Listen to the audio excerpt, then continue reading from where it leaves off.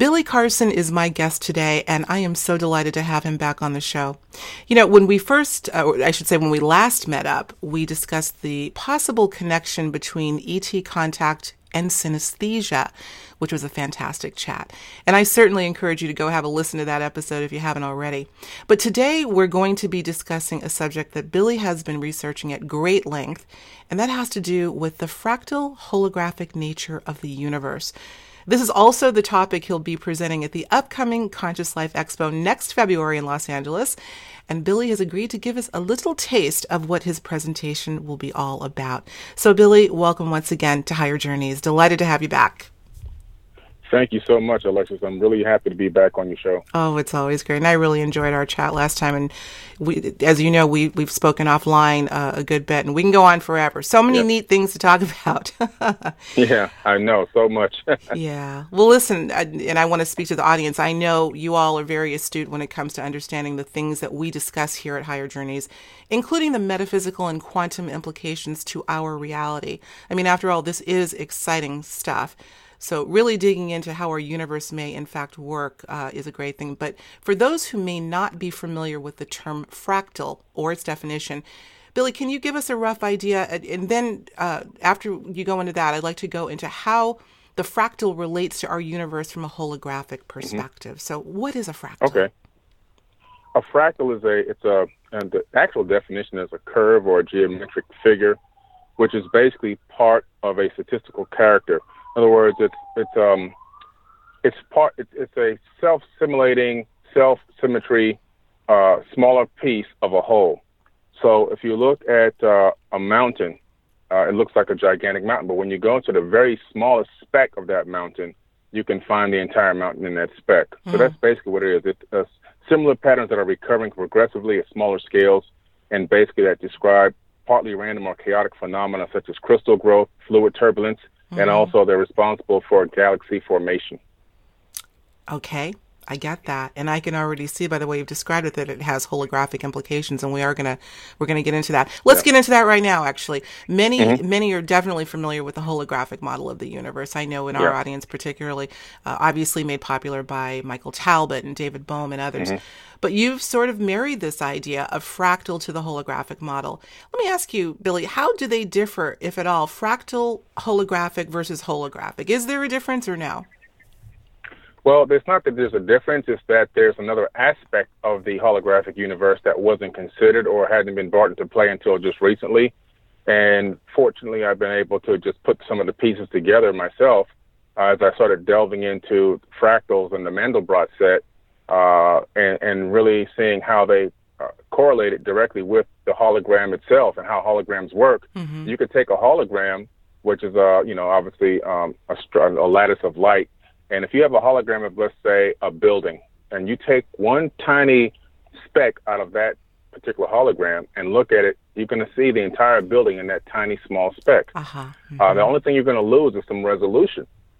Right. So that thought triggered me into thinking this is very similar to fractalization. So I started looking into fractals and seeing how patterns work and how the actual mathematics for it works, and it merges perfectly with the holographic universe theory, and it really gives the underlying structure for the light lattice or the matrix lattice to flow throughout the third dimension and give us the illusion of what we see.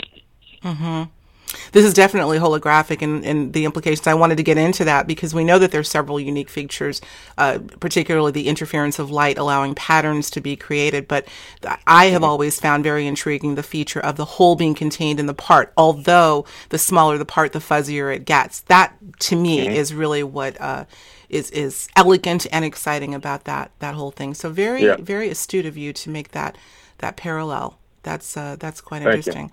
Well, let's talk about, we're gonna kind of race through this a little bit because if folks can't tell, you may have heard the ambulance in the background. Billy has been kind enough to pull over. He was in traffic, so he's in his car. But so far we're doing okay. Let's hope no more ambulances go by or fire engines. Yeah. But let's talk about the simulated model of reality for a minute. I love this as well. I mean, we know this idea is now being proffered by physicists, including Lisa Randall out of Harvard, and of course James Gates at University of Maryland, and even futurist Elon Musk has gotten behind this idea of the universe as a simulation.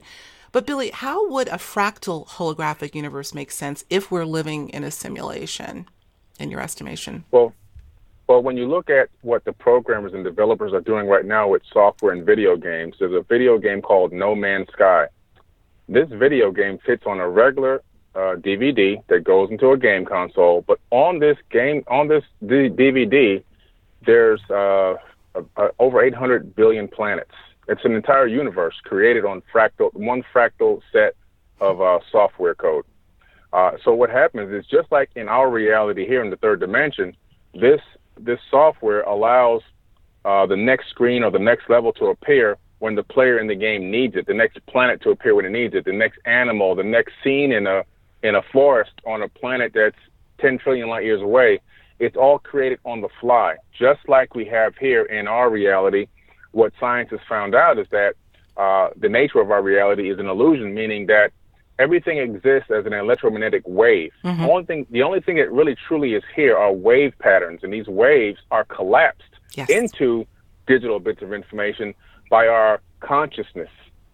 So, and so what it really means is that it doesn't mean when we say hologram that it means that we're not real. We are truly real, but we're part of a collective consciousness, and the consciousness is the collapsing wave function that allows us to take what are electromagnetic waves, which are various different waves of light, basically, and collapse them into something that we can say is a car, a street, a house, a building, a book, whatever the case may be.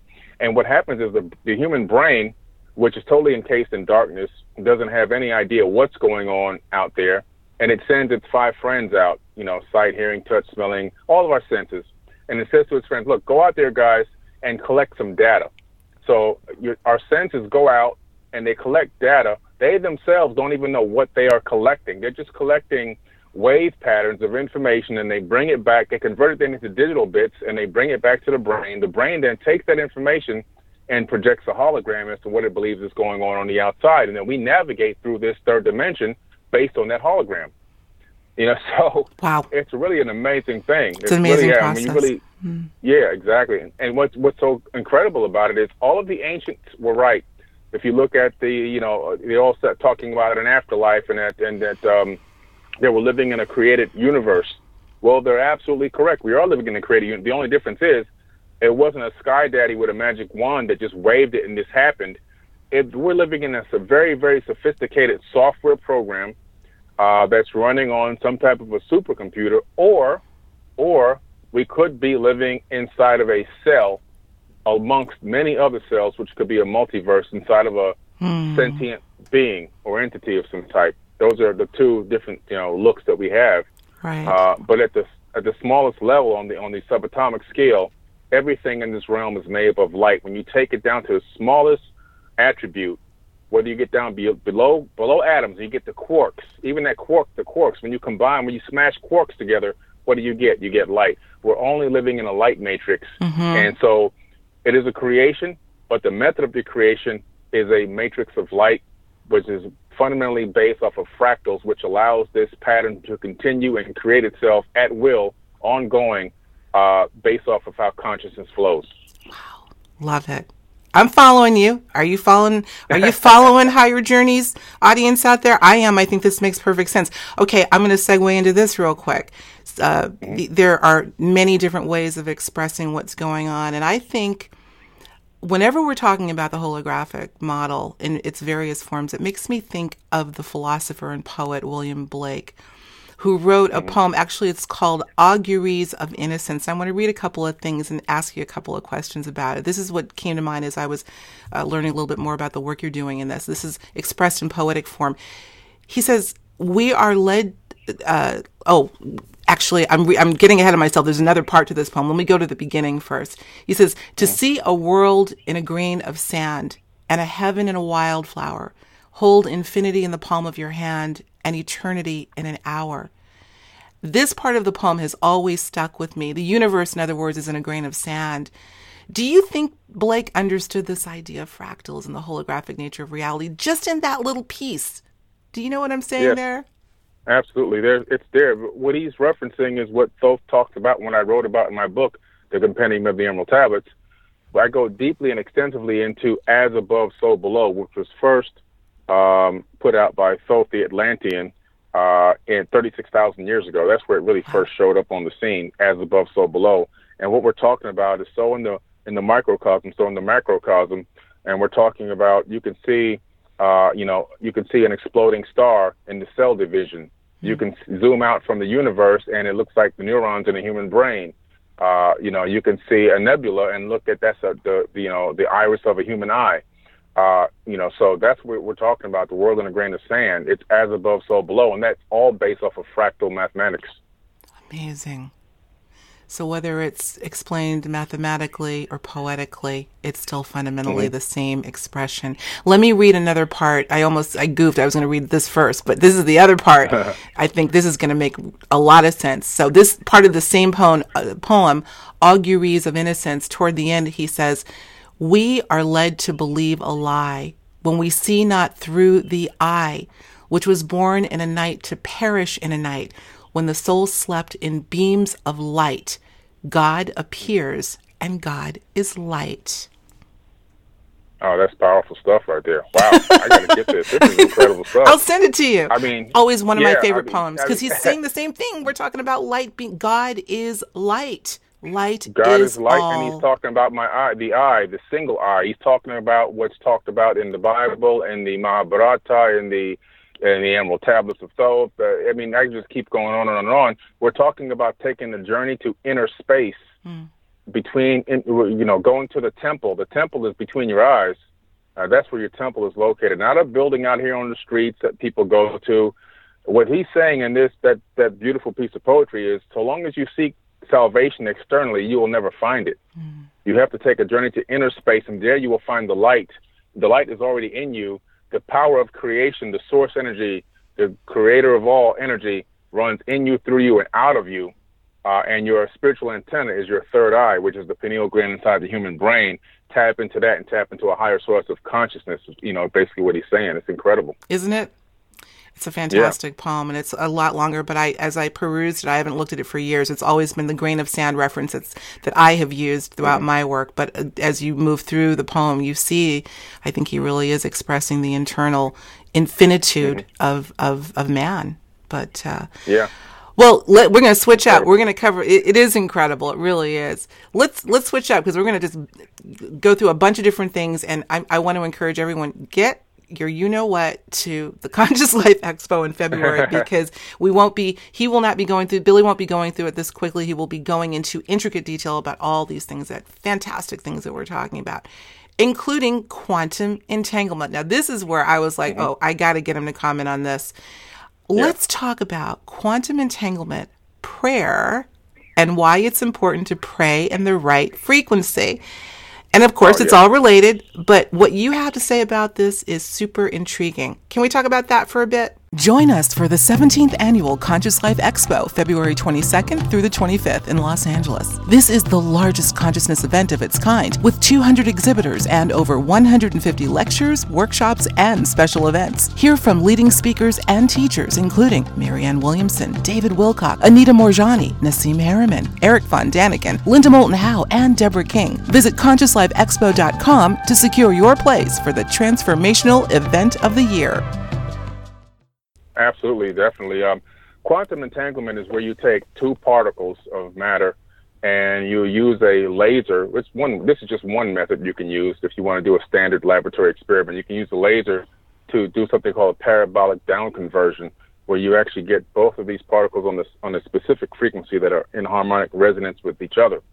Once this is done, you can take one of those particles, and if you have the capability to travel to the other end of the universe, whatever you put in one particle that's still by you, whatever data, you can put data in it, you can change information on that particle, the other particle will respond instantaneously.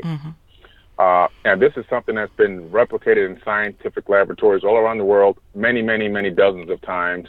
And now I think the record for entanglement that they've set so far has been a molecule. and I believe it's been 4 miles. So this is something that's going on right now at major universities and science labs. So it's not fantasy, guys. Whoever's listening to this is real stuff. Oh, sure. Einstein postulated this way back in the 30s, I believe it was. So now what we have here, so we have quantum entanglement. But what I did was when I started researching quantum physics and quantum mechanics, I was studying at Conn University, which is an online quantum mechanics and quantum physics university that I've attended for years. I started saying, wow, this is really interesting, because now I'm seeing how the cells in our brain and the particles in our brain are set to are vibrating at specific frequencies.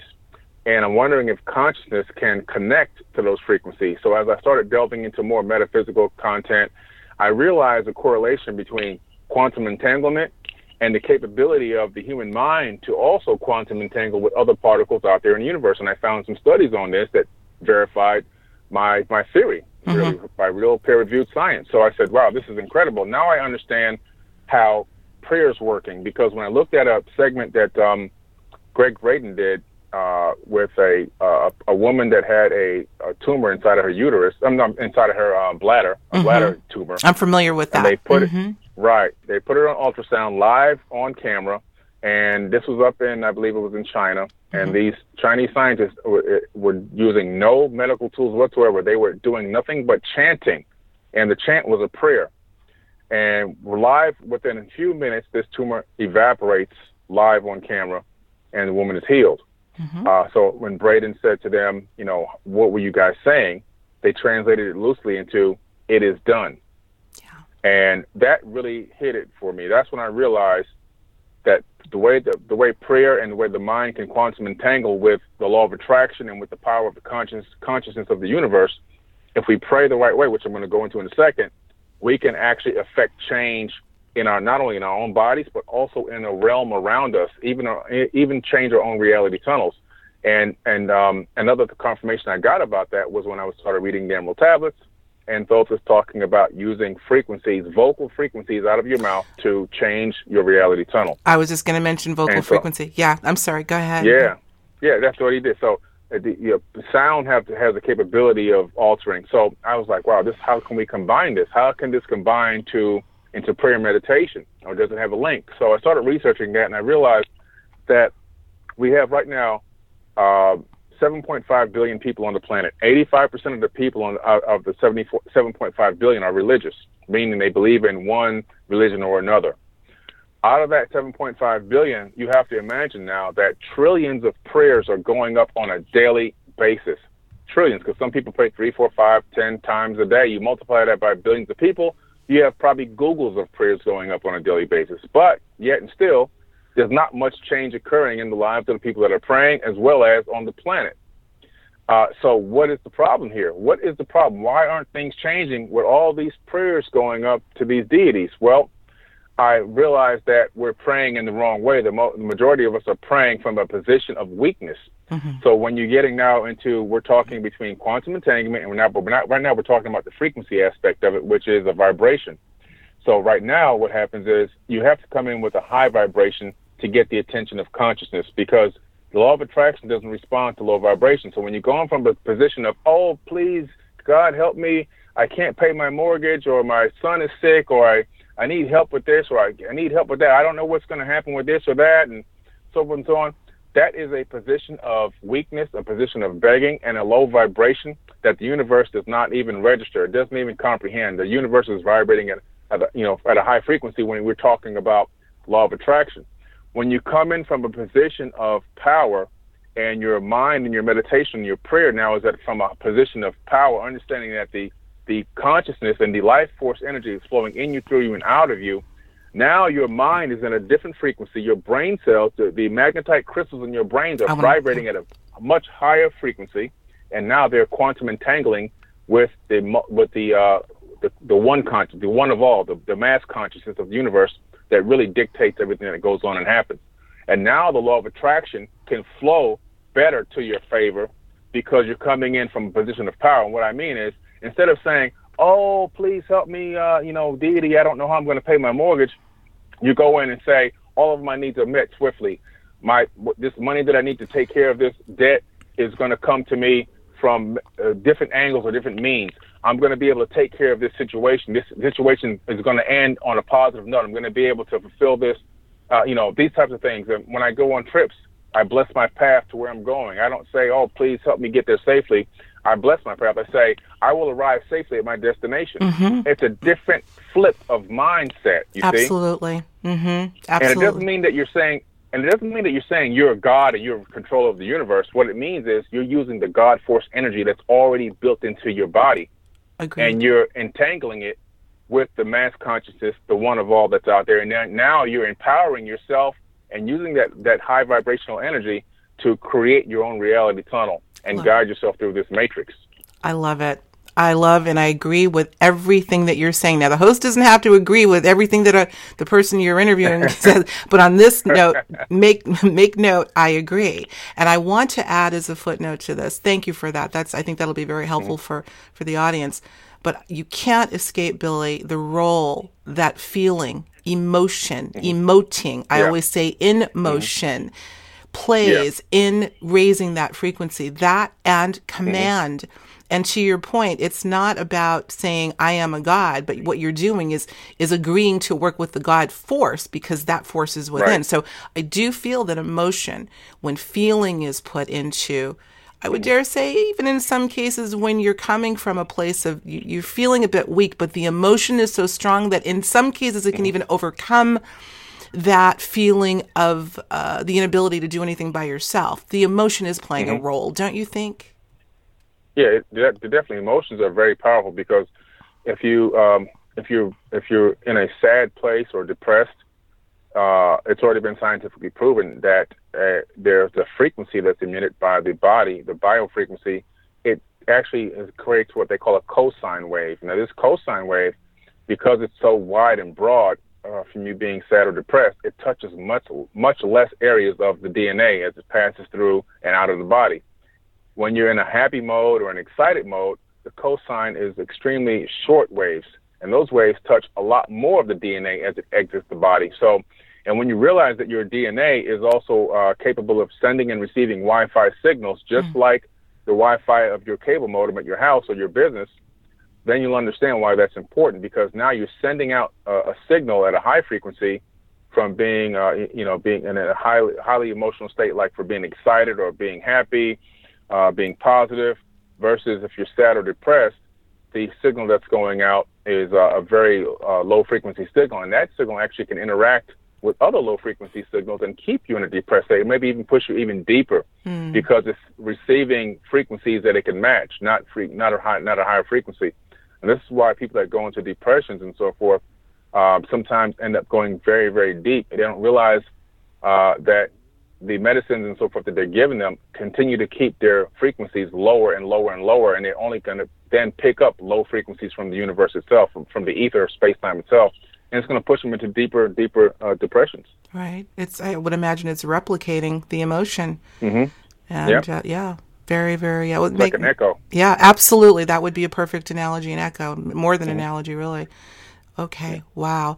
Well, you were mentioning magnetite crystal. This is another area that I find fascinating. I mean, just working with the mineral kingdom energetically is a massive study in and of itself, and very interesting. But let's talk about magnetite crystals within our own cellular structure and how they play a vital role in this whole fractal holographic idea. And here's something that I find, and I have magnetite crystals, I own some.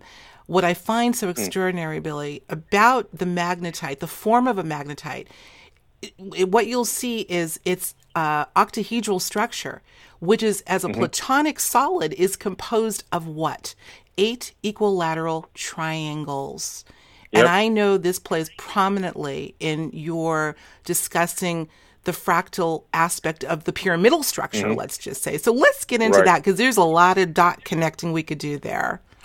Let's talk about that for a few minutes. Absolutely. I mean, well, now we're talking about we have magnetite crystals in our brain. We have millions of them in our brain, actually, which unfortunately we've kind of a lot of us don't realize that it's there, and we've been like disconnected from it, the awareness that they're there. Because to give you an example, when there's a tsunami coming inland, the wild animals, they're getting a signal through these crystals that there's danger approaching, and they don't die. They head up to the mountains or the hills, but the people and pets, they end up dying because they're not tapped into that system anymore. So we've been slightly disconnected from our magnetite crystals. In ancient times, we were using them to navigate the planet, to find food, water, to get information directly from the source, the ether itself, and as well as communicate directly with the planet and maybe even with ourselves telepathically without having to even speak. Came in handy for hunting and things like that. When you're far away from somebody trying to hunt, and you don't have the capability of obviously using Bluetooth, you've got to use different ways of communication. And I believe that this is what happened. I believe that now, even though we're Homo sapiens, we're supposed to be more modern.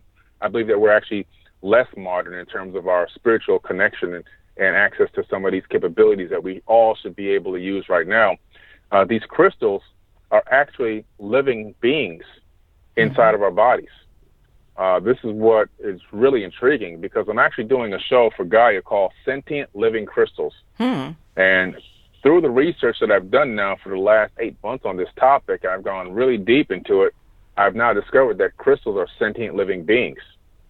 And so we've got living entities inside of our sentient bodies that really are alive and communicate with each other and with the universe. And they have the capability of even creating their own realities and outcomes and so forth. So when you realize that you have this kind of power in you, it's a symbiotic relationship where we've got now to understand that they're a part of us and we're a part of them, and we're supposed to be working together for outcomes, through consciousness.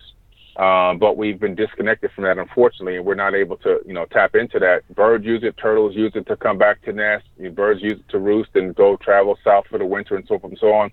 But we've been disconnected from it. But they are so powerful, and if we can just rediscover that feeling, that access to those magnetite crystals that are already in our bodies, we will realize how much more powerful we can be in terms of prayer, meditation, and just intuition, knowing what's going to come and how it's going to come and where it's going to come, and just being more in tune with nature itself.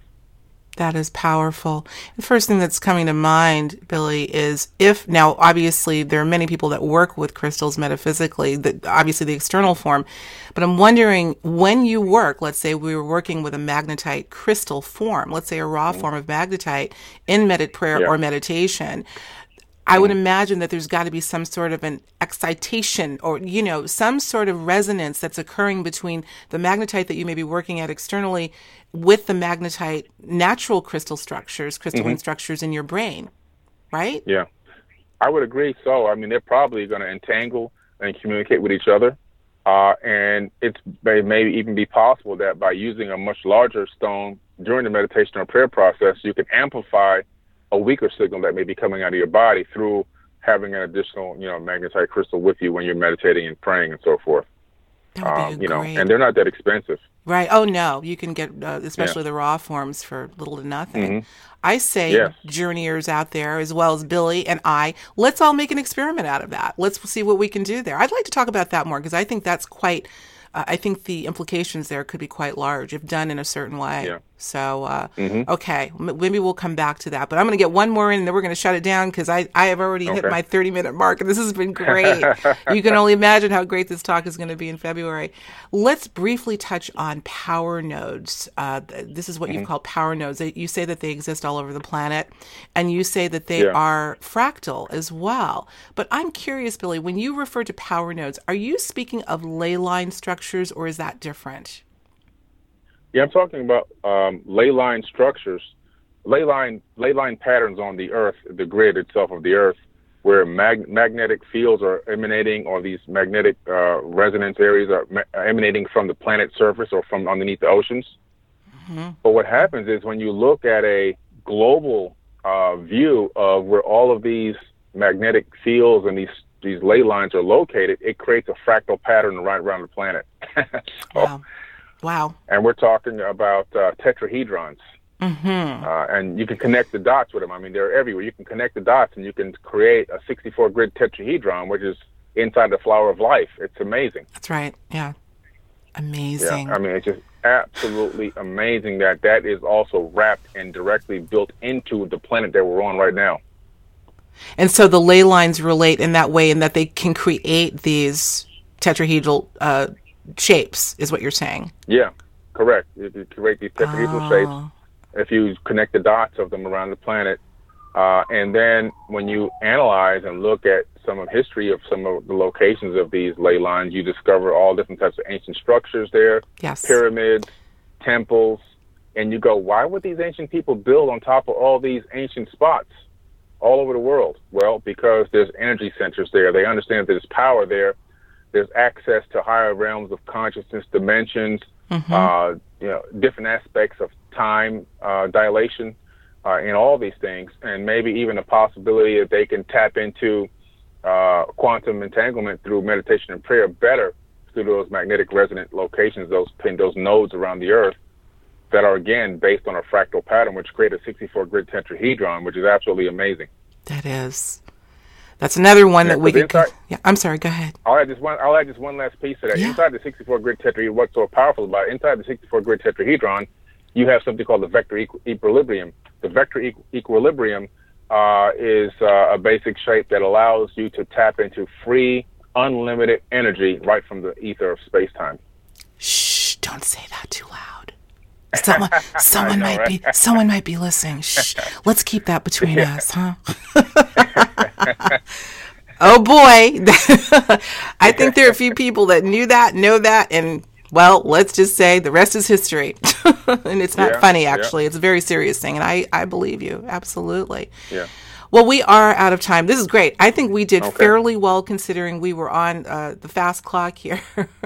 It was great, as always. Let me just say, folks, if you liked our discussion today, you will definitely want to think about heading to the upcoming Conscious Life Expo, February 22nd through the 25th at the LAX Hilton in Los Angeles. And I, of course, will be there to cover the expo once again this year. And Billy will be there with might I say, your brand new bride-to-be. Billy just got engaged. Yeah. Congratulations. Thank you very much. Yes, she should be there. If everything goes right with her company, her business in Ohio, then she should be there if everything is staffed properly. I'm looking forward to it. Okay, as am I. Looking forward to meeting her. That's great. Yeah. And one more thing. Did I hear a rumor that you may be throwing an after party at this conference? Is that true? Yes, I'm trying to throw an after party, a Pantheon Elite after party. You know, I have the Conscious record label, and we did one last year. It went off very, very well. Oh.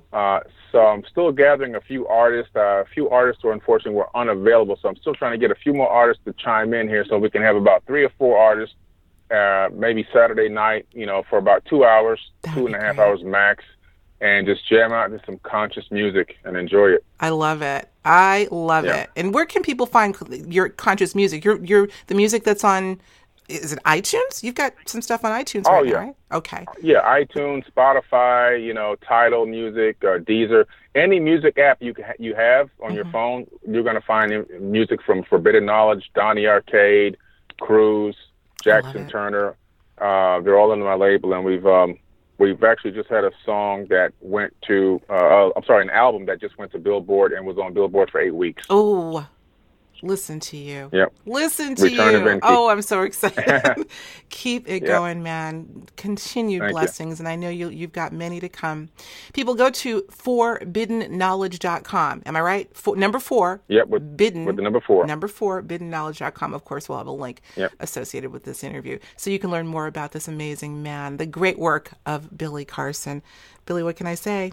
Thank you, man. Thank you. Keep it coming. And anytime you want to come on, you're welcome. I enjoy having you always. Thank you so much. All right. Take care, everyone. We'll talk to you real soon.